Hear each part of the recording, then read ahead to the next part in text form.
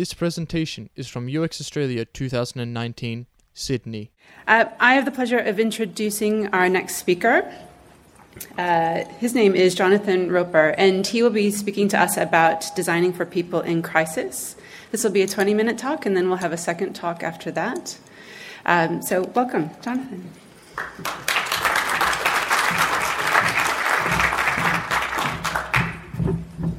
Thanks a lot for coming.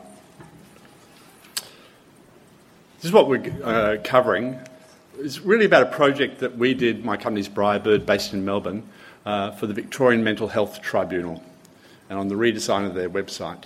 I'm not speaking on behalf of the tribunal, this is just our views of the project and what happened and what we found.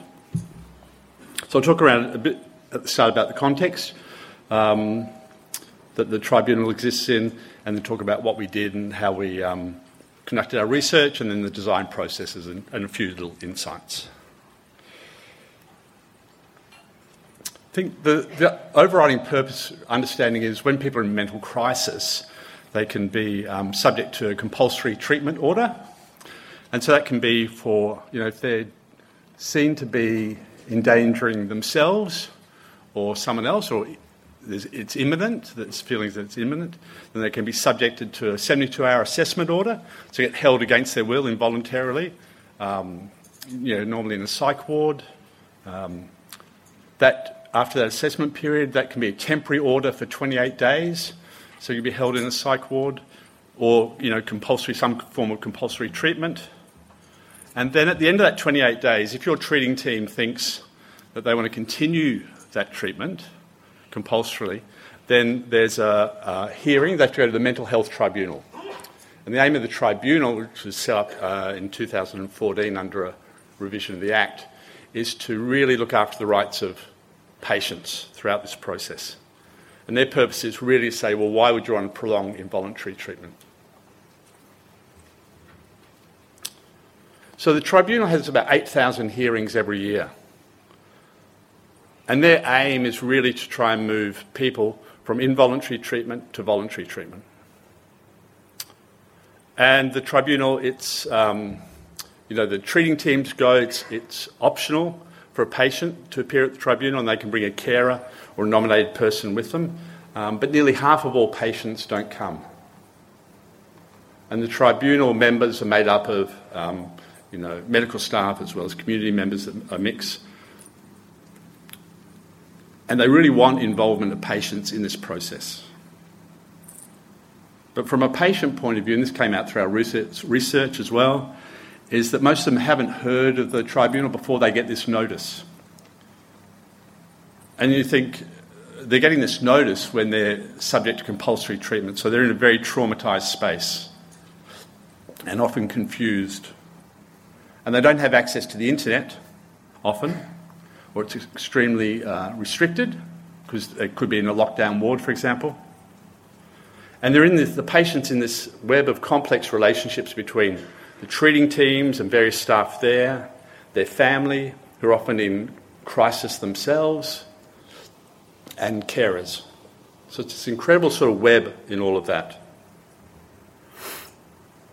So into this, we get to respond to a brief which took to redesign the website. So the original website had been put up in 2014 in a hurry because there was a new act, so you have to have a new website. It's a new agency, and so we got responded to that brief to redesign the website using user-centered design approach. So it's great for us because a lot of us have had personal dealings with mental health issues or people with mental health issues, and so it's great for us to be able to work on a project that matters a great deal, and particularly matters to the patients and their outcomes, and to the carers and families who are surrounding these patients. So what we did in our approach is, well, how do we understand the context? How do we understand users' needs, their goals, their tasks, what they're trying to achieve? So the two core things, we got great background from the team and the staff there, but we observed the tribunal hearings, and they're taking place. It's a very sort of simple setting, and you can go on the website and see reenactments of them. There's 3 people in the tribunal, and then there's the treating team representative, and then there's space for the patient, and if they want to bring a nominated person along, they can. And sometimes they're in person, and sometimes they're through video, or when the video fails, they're through phone. So the observation of the hearings was great, but we needed to talk to people directly. And we needed to talk to patients and carers. And thinking around patients, what we needed to do was we needed to talk to people who had experienced the mental health tribunal, so they'd been through that process, and we had to talk to people who also potentially could experience the mental health tribunal, and carers in that relationship as well. So in all, as you know, if you do any user research, recruitment is 50% of the battle. And so, for us, how do you go into this sort of really incredibly sensitive area, and how do you find the right people to talk to? And the great thing about the Mental Health Tribunal and in other areas where I've worked in mental health is it's a very strong network of organisation. It's the organisation, but it reacts and interacts very closely with the community and with community and advocacy organisations. So you enter into sort of a family of organisations here. So we're able to access the advocacy and carer groups who could manage the recruitment on our behalf. And in terms of the details, we did a 2-page invitation to the interview, which really spelled out what the project was about, that their participation was voluntary, that they could bring a friend or family member along, that the interview would take place, wherever they liked, that they could finish the interview at any time if they felt uncomfortable. We explained the compensation, which is very important to a lot of people, when that was going, and where they could get help if the interview raised issues for them. And then we did the interviews. So we did about 8, I think, with patients and carers. And it's hard talking to people about their traumatic experiences. So it was really important for us to just be very sort of open and no rush. So we just used very simple questions, which you'd use in any interview, but they seem to have much more relevance here, which was, we would just start off, which was, tell us a bit about your situation. And let the participant really control the flow of information. And our probes were very minimal. We just let people talk. And then we use reflective questions like, what do you do now? What do you know now that you wish you'd known before? Helping them reflect back on those experiences. And what's your advice to someone who might attend a hearing? So ways in which people could control the personal information, they could distance themselves from the answers they were giving, so they didn't have to be too personal, and they could control that flow. So the interview, it was very, we were very grateful for the opportunity to do that work and do those interviews. As part of those interviews, we had to allow people to vent, and they did. And so that's why it's important not to rush. So what we found is, as I mentioned before, people have little access and they're in a traumatic space. And so, well, what the fuck's good a website in all of this? You just go, really? And we had to really work through that and understand who we're designing for. And we had to understand that we're designing for some patients who do have access. And then we had to also understand that we're designing to how do we support carers and families who are supporting patients through that crisis, and how do we target information that really works. So we sought to really redesign the website based on looking through the patient's eyes, so that primarily their perspective, and to understand the patient's goals, which we clarified, helped me to understand and prepare for my hearing, helped me to find others who can help me with my hearing, and help me understand the options and rights about compulsory treatment. And that last one was important because the hearings, you could make a website all about the hearings, but the issue really for people is around compulsory treatment. And there's a relationship between those two things, but they're not the same thing. So we had to answer this big question, as well as the direct procedural questions around the hearings.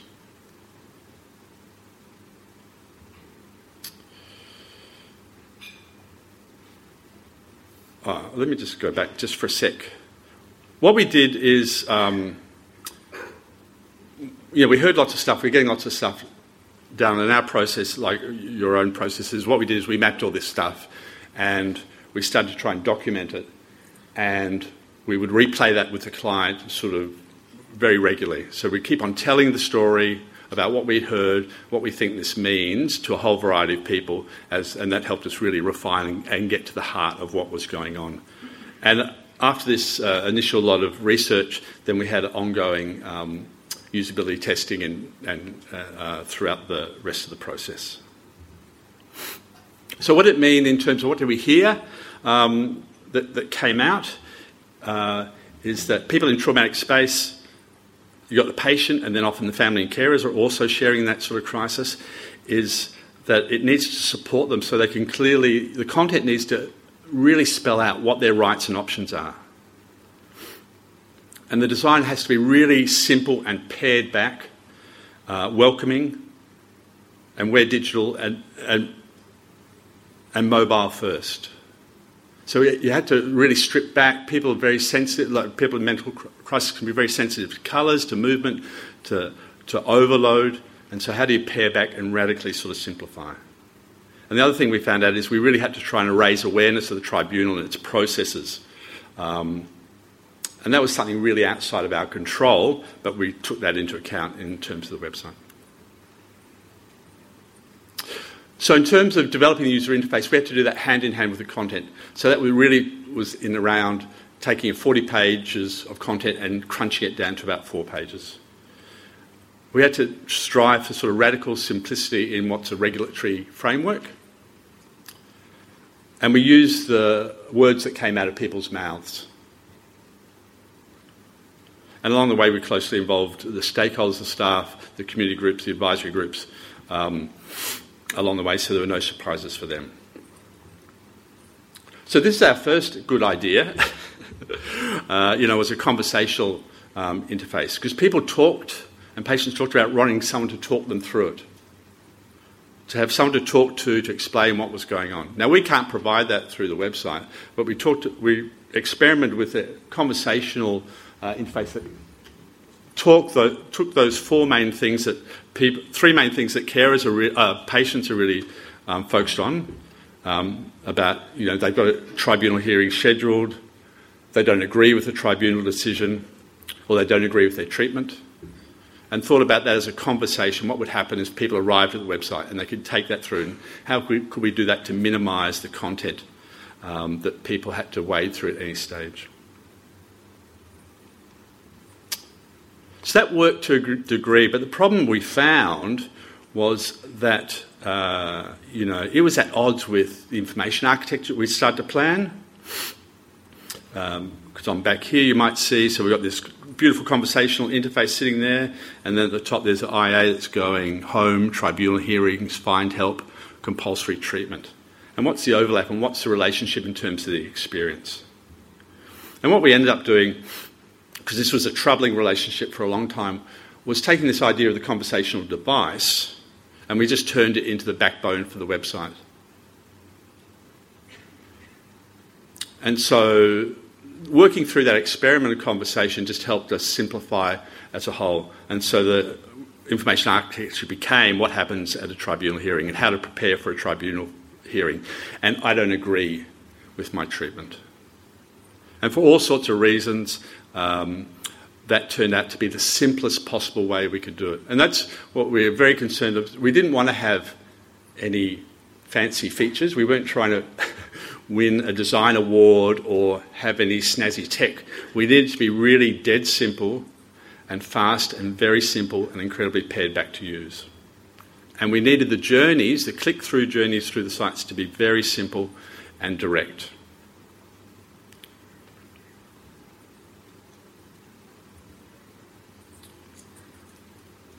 I think when, working particularly like in the mental health area,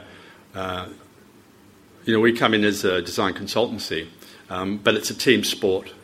And we had a lot of, the team is people with lived experience, so they've been through it, community members, carers, staff, psychiatrists, CEO, the chair. You've got to involve all these people in the work that you're doing because they're the people who carry through the work. So our process is we really, we do the research and we start just telling the story about what we found and invite feedback, and we go to design.